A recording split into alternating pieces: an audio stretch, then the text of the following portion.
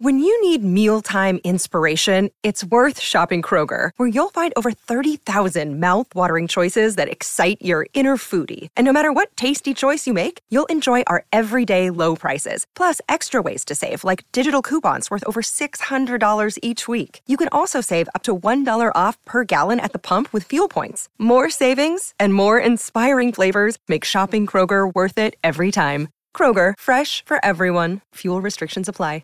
With threats to our nation waiting around every corner, adaptability is more important than ever. When conditions change without notice, quick strategic thinking is crucial. And with obstacles consistently impending, determination is essential in overcoming them. It's this willingness, decisiveness, and resilience that sets Marines apart. With our fighting spirit, we don't just fight battles, we win them. Marines are the constant our nation counts on to fight the unknown. And through adaptable problem solving, we do just that.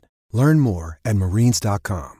Hello and welcome to the Bullpen. I am James Roy and this is my co-host Tom. This is a Texans podcast and it is not an Astros podcast, in case the Bullpen name might have confused you. But before we get started, I'd just like to do some background on each of us. So Tom, why don't you go ahead and introduce yourself to the fans? Good evening, James. Good evening, ladies and gentlemen. Really excited to get back to doing the bullpen. I know we played with it a little bit early on. We made some changes. James is now running the show. I'm his wingman, and really excited. I mean, the Texans are doing some things. We're obviously gonna get into it. Myself personally, was doing both the MLB side on the PSF app, and now doing the Houston Texans with the PSF app.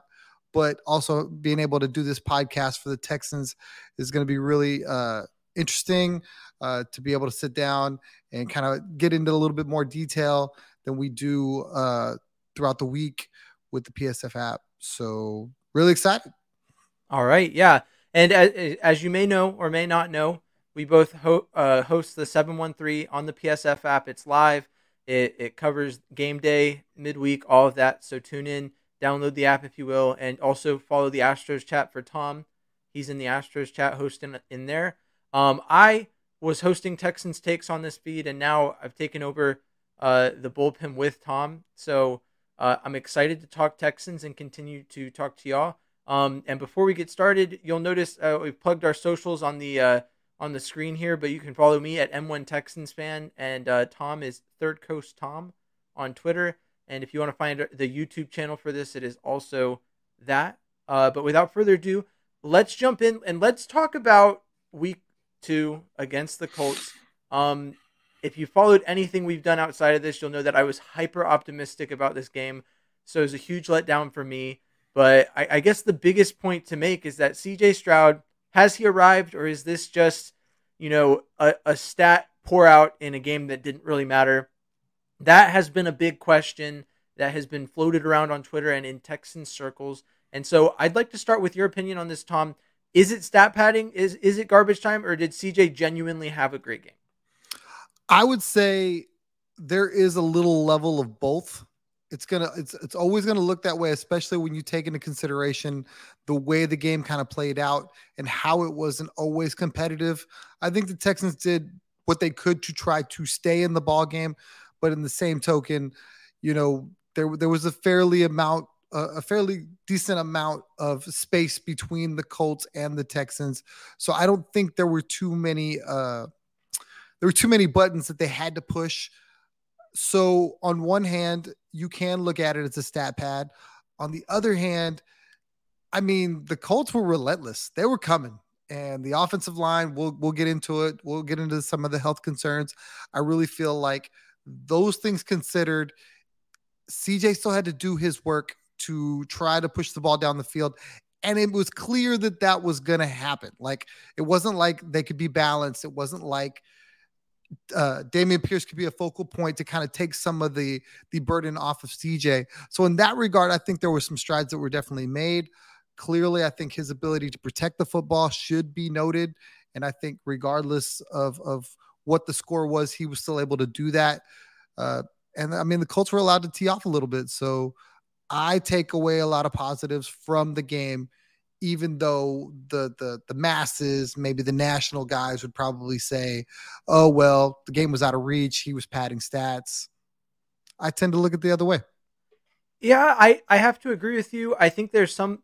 I don't want to say there's some virtue to it, okay, but I see where people are coming from because you look at a game, and personally, I felt it throughout the game. There was kind of this feeling watching the Colts jump out 14-0 that the game was out of reach for a lot of it, just based on feeling. Right, I would say the scoreboard never really indicated that the Texans were entirely out of the game, but being used to as a Texans fan watching teams break away and then the Texans never really be able to claw their way back into it or like give us some false hope at the end of the game. I see where fans are coming from there. I would say, most of the game, CJ Stroud was playing close enough that you can't say it was garbage time. DJ Bianemi said that only the last drive was prevent defense, and I noticed that too. I would say you look at the stats. I mean, when the Texans were within less than 3 scores, the CJ Stroud put up 240 yards and a touchdown. And when the game was 3 scores or greater apart, he put up 144 yards and a touchdown. So pretty decently even skew. Some people are saying the Colts were playing a soft zone later in the game. But in general, I would say this is more indicative of CJ's skill level. When you look at, once again, like you mentioned, the offensive line being as bad as it was, and then you also factor in how CJ performed under pressure. I've said it before. I think that he looks a little bit shaken in the pocket when the pressure's there, but the numbers would indicate that even when there was pressure, he performed impressively as a passer. And so I don't think it was necessarily a garbage time stat padding thing. I think that CJ genuinely looked really good in spite of not having an incredible amount of talent around him. And there's some people that were saying they thought that the O-line performed good, all things considered. I think that if we're going to look at it and we're going to give them a pass for being backups, sure. But in the end, the O-line play was objectively awful. Josh Jones was an open door, a revolving door, letting any defensive lineman in that he wanted. And then, I mean, to get away from CJ and talk about the rest of the game, the pass rush from our side was also just non-existent. So the Colts were having their way offensively, and that's what made the game to me seem like it was as far apart as it was the fact that the defense wasn't applying pressure. So the Colts offense was, even when they didn't score, they were moving the ball and holding it. So I'm honestly surprised CJ got as many yards as he did, or as much offensive production as he did with as little time as he got with the ball, from what it felt like. So, I mean, that's my take on it. Speaking to the rest of the game, what do you think are the biggest things that held the Texans back in this game that need to change, over the course of this next week? I really feel like the main focus should be the overall health of the team. When you talk about the defense and their inept ability to control what Anthony Richardson was doing earlier, and then what Gardner Minshew was able to do late, I think you really got to look at the safety play. The week prior, we kind of praised the safety play a little bit. Jalen Petrie went out early. Jimmy Ward still hasn't suited up for the Texans yet. And they were able to limit the damage that Lamar Jackson was able to do. You fast forward to this past weekend, and I think the safeties were probably, exposed more than I would have ever thought. Even the backups could have been exposed. A lot of third down conversions, you saw Javier Thomas get targeted. You saw MJ Stewart get targeted. And if that's Petrie, if that's Ward, these are probably different scores, and this is probably a different game on the defensive side of the ball. I think if you want to go individually into some of the details, linebacker play probably could have been better. There was, like you said, no pass rush. On a positive note, Derek Stingley Jr. was only targeted one time. And I think whether they were unwilling or whether he was just that good on that side of the ball, they really just stayed away from him. So I think on the defensive side of the ball, that's really like the most concerning to me. We'll get into the offensive side of the ball, and I'll let you kind of gloss through it, where I think a healthy O-line probably gives them a better ability to run the ball and be more balanced. I think the score got away from them so early that it kind of like forced their hand a little bit more than they wanted. Yeah, and to speak to the offense, a lot of people after week 1 said, why didn't Dameon Pierce get the ball? I was one of those people. Why didn't we hand the ball off more? 11 carries. Why is he not getting more opportunities? And then we saw this week that he got, I want to say it was 14 or 15 carries. It wasn't significantly more. And a trend that I pointed out in the middle of the game, and you also pointed out, was that they were literally handing him the ball right into the back of an offensive line that's broken. And so what we were getting was he was not getting any blocking, and then he was running square. His style is just angry run. He's not trying to make people miss. He's trying to run right through you. And it turns out that if he can't build up that momentum, he's just not going to go anywhere. So I think the longest run we saw from him was about 5 yards. I could be mistaken, but he didn't really get the opportunity. And we were saying the whole time, why are we not running off tackle and getting him outside into open space to give him a chance to work? He is a downhill runner. It's not like he's going to do a lot of dancing on the outside, but maybe he could pick up a head of steam and run through someone. So that was a big thing for me is figuring out the run game. You could almost say that this team needs to shift. They've been very clear in the media that they're a run-first team, but they've not played that way, and they've played some of their best offensive football when they don't treat it as a run-first thing. So you could say that maybe in the game plan they shift more towards a passing to open up the run game kind of thing. Maybe give that a shot since it's worked so well, and maybe try and get ourselves in a position where we don't have to rely on CJ to throw it 45 times a game. Because I'll tell you, at the end of the season, after throwing it 45 times a game, we're putting him past 1 year of wear on that arm, and you know, I don't really ever think about that in football because it's so rare, but it just seems like that's what he's going to end up doing if we keep going down this path, is just throwing his arm all the way out, trying to carry this team. And so that's the big thing for me. And then, you know, as you said it, health is a big thing. And you also said it defensively, the pass rush was the biggest thing that needs to change. Will Anderson was present and he made some pushes, but he might as well have not been there because nothing that he did really meaningfully slowed down the Colts because the pass rush was literally just not there at all. So I think that if we're and you've seen it from the Jaguars, just slightly looking ahead, Trevor Lawrence is one of those quarterbacks that's similar to CJ Stroud. When you put pressure on him, he's not one to always rise above it, at least appearance-wise. The eye test would show you that he gets a little shaken when you apply pressure, but if you don't, Trevor Lawrence will just run right through you. So I am concerned in that regard as to how the Texans handle fixing the defense, because I think that's the biggest part that fell apart. We got it. I told you it during our live stream on the PSF app, but I would equate it to the Astros, how you're either going to get hitting or you're going to get good pitching. It's rare that you get both in the same night. And so, you know, we gave them in week one, it felt like the defense showed up and then over time eroded because the offense wasn't really producing. And then in week two, it felt like Stroud finally got a grip of it, but the defense never had their footing. And so I'd like to see a game from the Texans where both sides of the ball work. And I hope that we can do it against Jacksonville. Otherwise, it's just going to be a hard game to watch. So on that note, we've talked about health. You got Tavierre Thomas this week, just broke his hand. It was actually announced that he played this game with a broken hand. The earliest that we're going to see the remedy to this is likely week 4. But I'd like to know if you think that if Laramie Tunsil plays this week, let's say Laramie Tunsil plays and maybe one of our safeties comes back. How do you think that impacts the game against the Jaguars? Do you think that could be something that helps the Texans maybe push closer to competing with the Jaguars in this one? I would have to think that it would, only simply for the fact that they would be able to get to something that resembles kind of how they looked in the preseason, which I felt like there was a lot of optimism coming out of preseason play because of some of these guys being able to, you know, show a little bit, whether it was Denzel Perryman with an interception or something like that. Just those things, when you add a safety like Jimmy Ward or possibly Petrie, or if you add a just an absolute, no doubt, best left tackle in all of football to be able to solidify that line, where now maybe you move Josh Jones over. So now you're not losing all the pieces.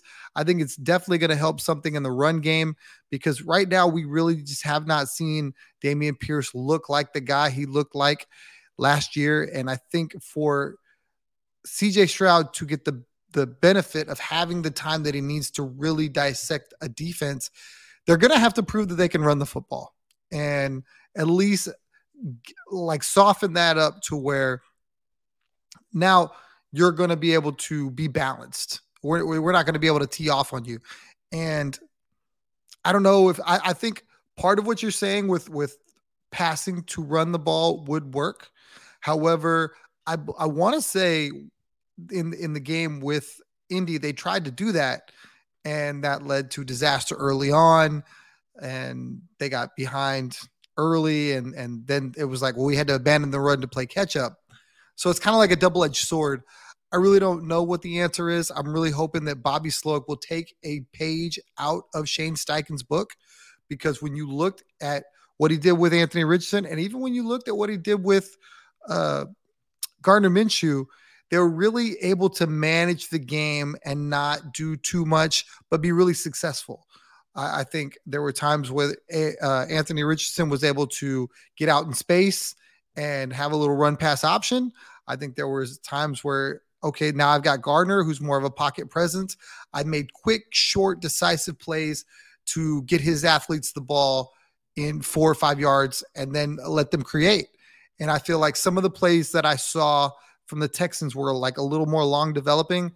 And with a line that wasn't already that good, you really can't afford to make CJ wait around with the ball in his hand.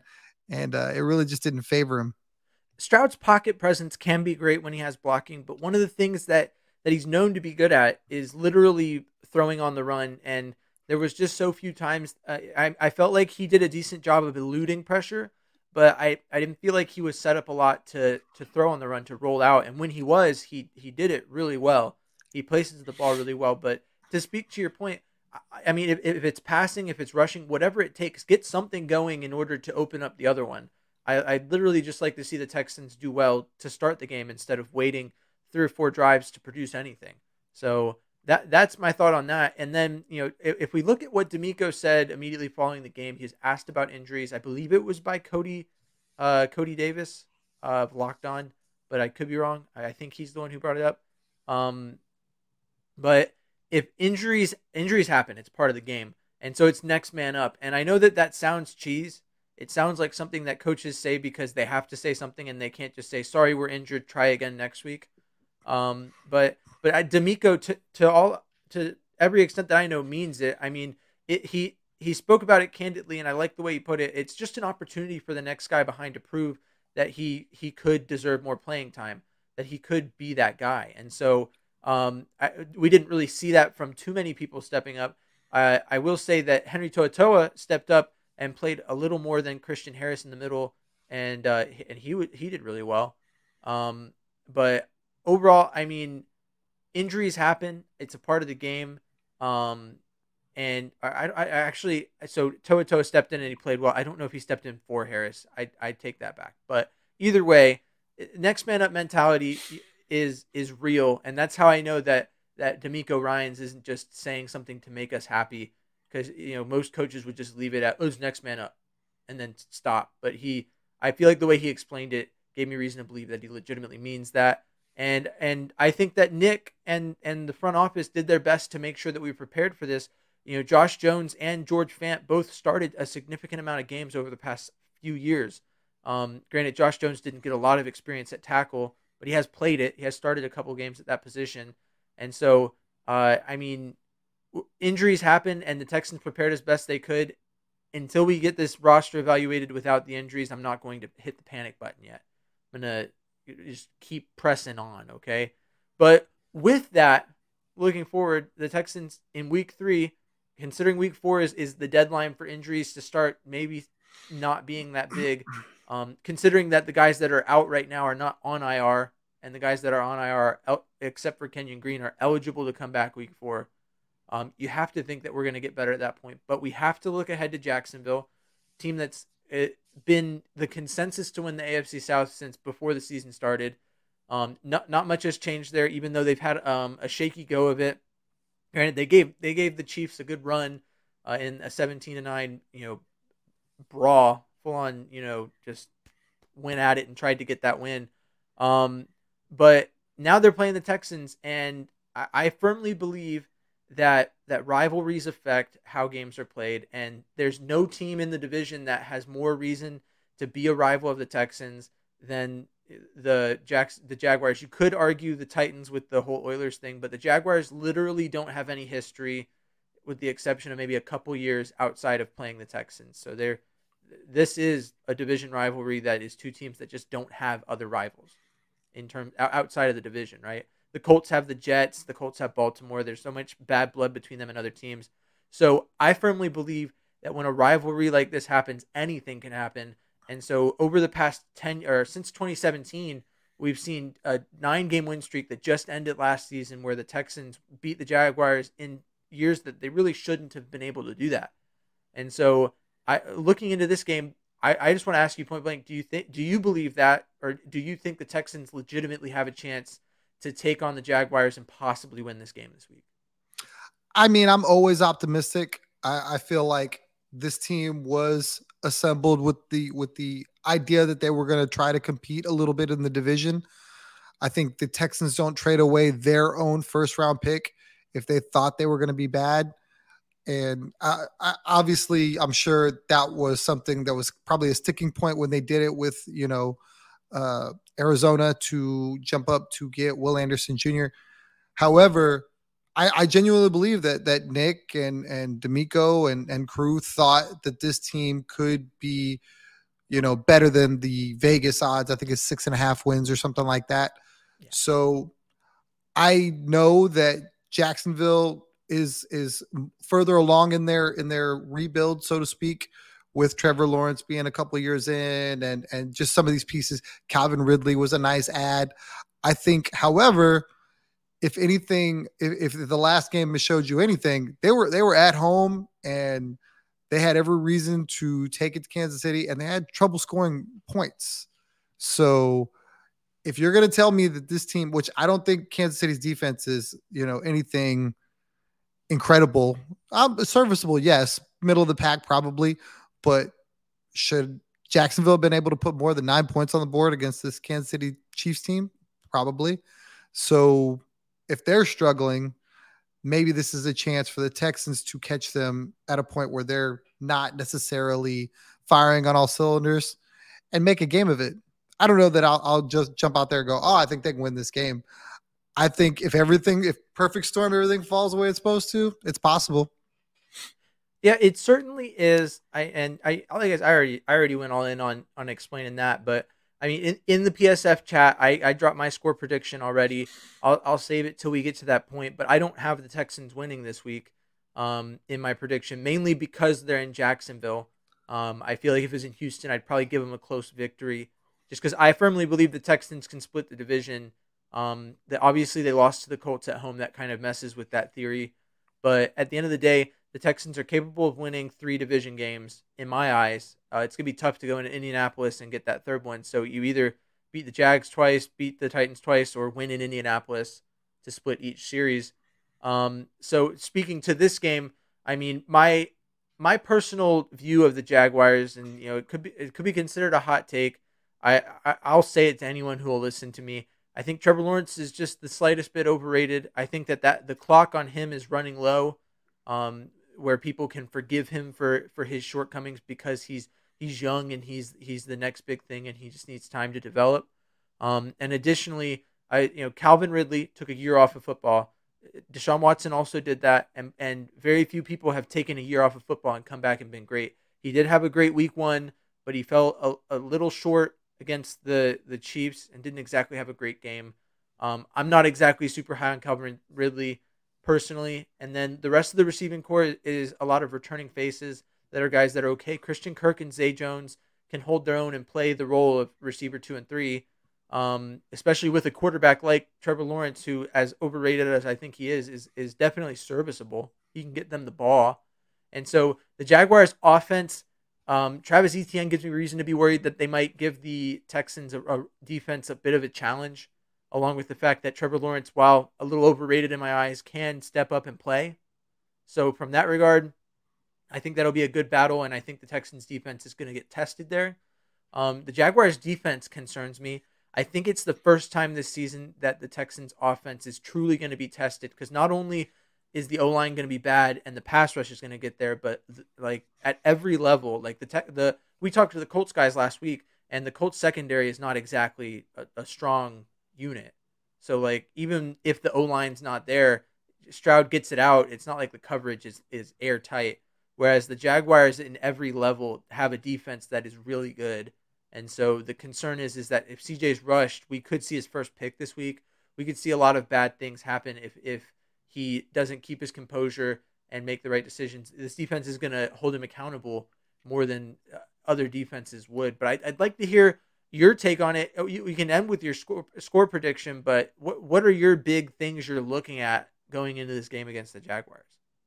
I think for me, it's going to be able to run the football and stop the run. I know that's kind of probably cliche. It's probably, a standard take, but I think for the Texans, that is going to be one. It's something that they've struggled with mightily in years past. And so far Moss looked really, really good last week. And if they're not going to be able to stop the run, it's just going to allow offenses to basically pick and choose their spots to slowly matriculate the ball up the field or take big shots because you're able to get 5 or 6 yards on first down. And for the Texans to be successful, I really feel like they have to establish a run. You have to see a more concerted effort to get Dameon Pierce in any sort of position to be successful to, allow that defense something else to think about. So we can't just tee off on CJ Stroud and this offensive line that is battered and bruised and needs all the help it can get right now. I hate that. I think his name's Dalton Reisner. I hate that he ended up signing somewhere else. He was out there, somebody they could have had. He signed with Minnesota. Yep. I felt like when the tea leaves were being read, hey, where's he going to go? The fact that Houston could have been an option would have been nice. I mean, I think you can never have enough support in the trenches, and that's sort of played out so far. As far as the game, as far as the score, ETN is probably going to be the biggest concern for me because he's a dual threat guy. He can run it, he can catch it, and when you have a running back like that, getting him out into space, a la Eckler and Barkley and Bijan Robinson, these guys, they're game wreckers. They can go for 100 yards on the ground and then go for 70 to 80 yards in the air and score 2 times. So I really look for this to be more of a low-scoring game. I hope my expectation is that the Jaguars' struggles on offense will continue. There will be a lot of bogged-down drives. I'm looking at like a 21-17 Jags win is what I think will eventually happen. Obviously, I'd love for that to be flipped, right? But I think that's the score of this game, whether it's the Texans figuring out a way or the Jaguars. I think it'll be within a score. I think the offense continues to progress. I think we see a more balanced attack, and I think it's just going to be one of those whoever's got the ball last makes a drive to get it done. I know you're a big narrative guy, so I think that's kind of where I'm seeing it. A big narrative guy. So earlier you said Travis Etienne, another guy in the running back room that they got out of Auburn, rookie Tank Bigsby, has been getting a good bit of action. He's a guy to look out for, a bruiser. And I agree, we need to get the run game going. That's going to be a big part of what we're doing. I'd also like to point out, now that I'm thinking about it, I don't believe Trevor Lawrence has thrown a touchdown pass against the Texans. I could be wrong. It's a low number. He has a lot more interceptions than he does touchdown passes against the Texans. His stat line playing us is quite abysmal. He is, and that's probably why I think he's underrated, is because he just, much as he's done statistically against other teams and through it, he's like a 4,000-yard guy every season he's played, and he does well through the season, but like to play that garbage against teams that, like, for most of his career, the Texans have not been good, and they've locked him down. I'd love to see what this Texans defense does with Jimmy Ward or Petrie healthy. We'll see who they slot in at the nickel cornerback instead of Tavierre Thomas, but I'm interested to see what the Texans can do. Maybe the Shaquille Griffin will probably get it, and he's former Jaguar. He's looking for revenge, so that'll be fun. As for my prediction, it's close to yours. It's 24-17 for the Jaguars. I just think I agree with you. Low scoring. I think that in the end the Texans will remain close for most of the game, but it just unless we find the big thing that I'd be looking for to possibly win this game, right? My key that could change that is this Texans team for the past year or two has been in positions where you feel helpless at the end of a game because if you go into the last possession down, you don't have that guy, that Tom Brady, that Peyton Manning, that quarterback that is going to step onto the field and orchestrate a drive, right? Even you could say Eli Manning or Tony Romo, guys that led the league in fourth quarter comebacks in their time. So having Stroud, if Stroud develops that, there are times in the game where I really felt like Stroud could move the ball. It was methodical. It was great. And so if we can get that out of Stroud in this game, then that could be the difference. It could push in overtime. It could make this game more interesting. Even if it happens early and we just take over, the Texans could win. It's just a matter of that. That's the feeling. And I think that's the thing that's guiding a lot of people to say, it's just garbage time or I'm not impressed by what Stroud did, is that when he steps onto the field, down 31-20, and he orchestrates a drive and it results in attempting a field goal that's missed, all the air comes out of that drive, out of that team. That was like the last chance to make it a one-score game. And a better quarterback might have led a touchdown drive on that drive and put us in a position to, go for two, kick the field goal on the next drive if we get the ball back. So there's just a different feeling when your quarterback is capable of being clutch. It's a clutch gene.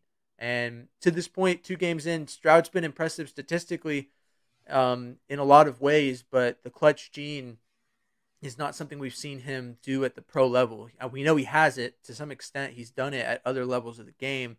It's just a matter of, can Stroud be clutch? That's what's going to be the difference between Texans winning or losing today. So I guess before we get off, final remarks, what else is there to say? The one thing that I think that I don't believe is getting enough, at least discussion, and things that I've seen on social media and stuff like that, is that as much as we're paying attention to the progression of CJ Stroud, as much as we're paying attention to the progression of guys like Tank Dell and Xavier Hutchinson and a lot of these other young guys on this team, Toa, stuff like that, the one thing that I don't believe that a lot of people are at least discussing, in my opinion, is that Bobby Slowick, this is his first, he was a passing game quarterback or coordinator, I'm sorry. And this is his first time with all the controls. While I don't want to say that the defensive coordinator, it's his first go at it, because I believe D'Amico's kind of pushing buttons and that was his role. I still feel like all of this is still kind of brand new, being at the head of the table, where before you were just an assistant to someone. So I feel that as Bobby Slowick gets more comfortable in his own skin, as some of these other coaches and coordinators get more comfortable in their own skin, this team's going to gel a little bit better. You're going to see more successful, I think, scheme, because, okay, we've had some time, see what works, what doesn't work. Okay, we can't do what we did in San Fran because we don't have the personnel, so we've got to tweak it, things of that nature. So I just feel like not only are we watching those guys progress, we're watching these coaches progress with them.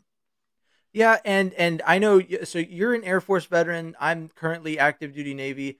And so the way I would compare this situation with Slowick, and the reason that I still feel confident in him, I agree he's new, he's fresh, this is the first time he's had the reins, but I have confidence in him because of where he came from.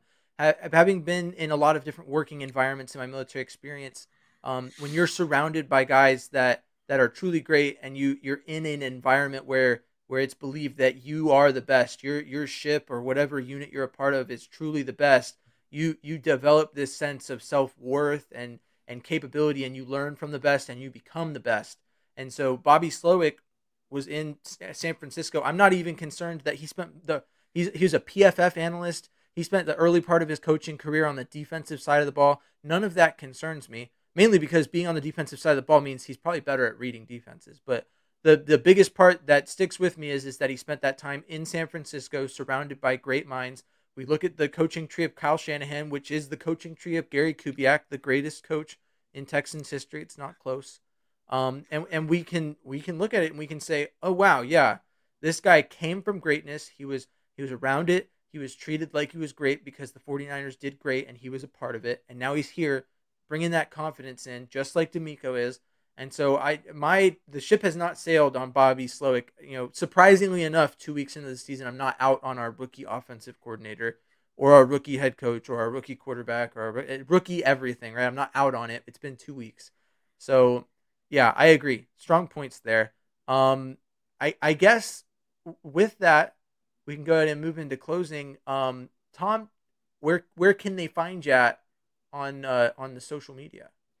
The easiest place, the fastest place to get a hold of me at Third Coast Tom on Twitter or X or whatever you prefer to call it. Uh, I tend to live there. I mean, I do have other socials. I don't necessarily use them as much, so I don't promote them. But yeah, I'll definitely be there with PSF, like we talked about, another app where we're doing Texans work there as well. You can definitely find me there. We're looking to build that up and build the fan base and the brand. So definitely appreciate you guys downloading that app. Come checking it out. It's not just for Texans fans. If you're into the Astros, if you're into other sports franchises, it's out there. They're going to cover every sport. They're going to have something for you no matter what you're looking for. Definitely go check out the PSF app if you get a chance. And that's where you'll find me. I like that plug. And if you're a Texans fan and you're really serious about it, we're looking for power fans. And that is fans that spark the conversation and get it started in the chat room. And so if you're interested in that, we just got the update on the app, and I have the authority to make you one. I'll take out my King Arthur sword, and I will bestow upon you the power of super power fan, if you so desire to wield it. So you can find me on social media at M1 Texans fan on Instagram, TikTok, mostly on Twitter, and that is also the @ you can look up on YouTube to find the channel where this will be posted for video. So if you're not watching it and you'd like to watch it on YouTube, you can do it there, or this will also be posted on the app formerly known as Twitter, that 60% of users still call it Twitter. 60, more like 80. There was some sort of study that was dropped, like they did like a sample, and it's 60%, I believe, is the amount of people that still call it that. It's still weird to me when people go, yeah, on X, and I'm like, on X? What are you talking about? But that's it for the show. Thanks for tuning in. If you like what you saw, like, comment, subscribe, whatever it is that you do on the platform that you're on that would indicate that you liked what you saw. You could do that. That would be great. It would help us out a lot. We appreciate all the support of anyone who's willing to watch us to talk about the Texans, especially in trying times like this where they are 0-2, and it have been very few things that are fun to watch about it. That's when it's best. That's when you develop thick skin as a fan, is in times like these. But don't worry, there's a light at the end of the tunnel. It's been real. It's been fun. Thanks for tuning in. I have been James Roy. This has been Tom. And until next time, H-Town forever. Yeah. All right.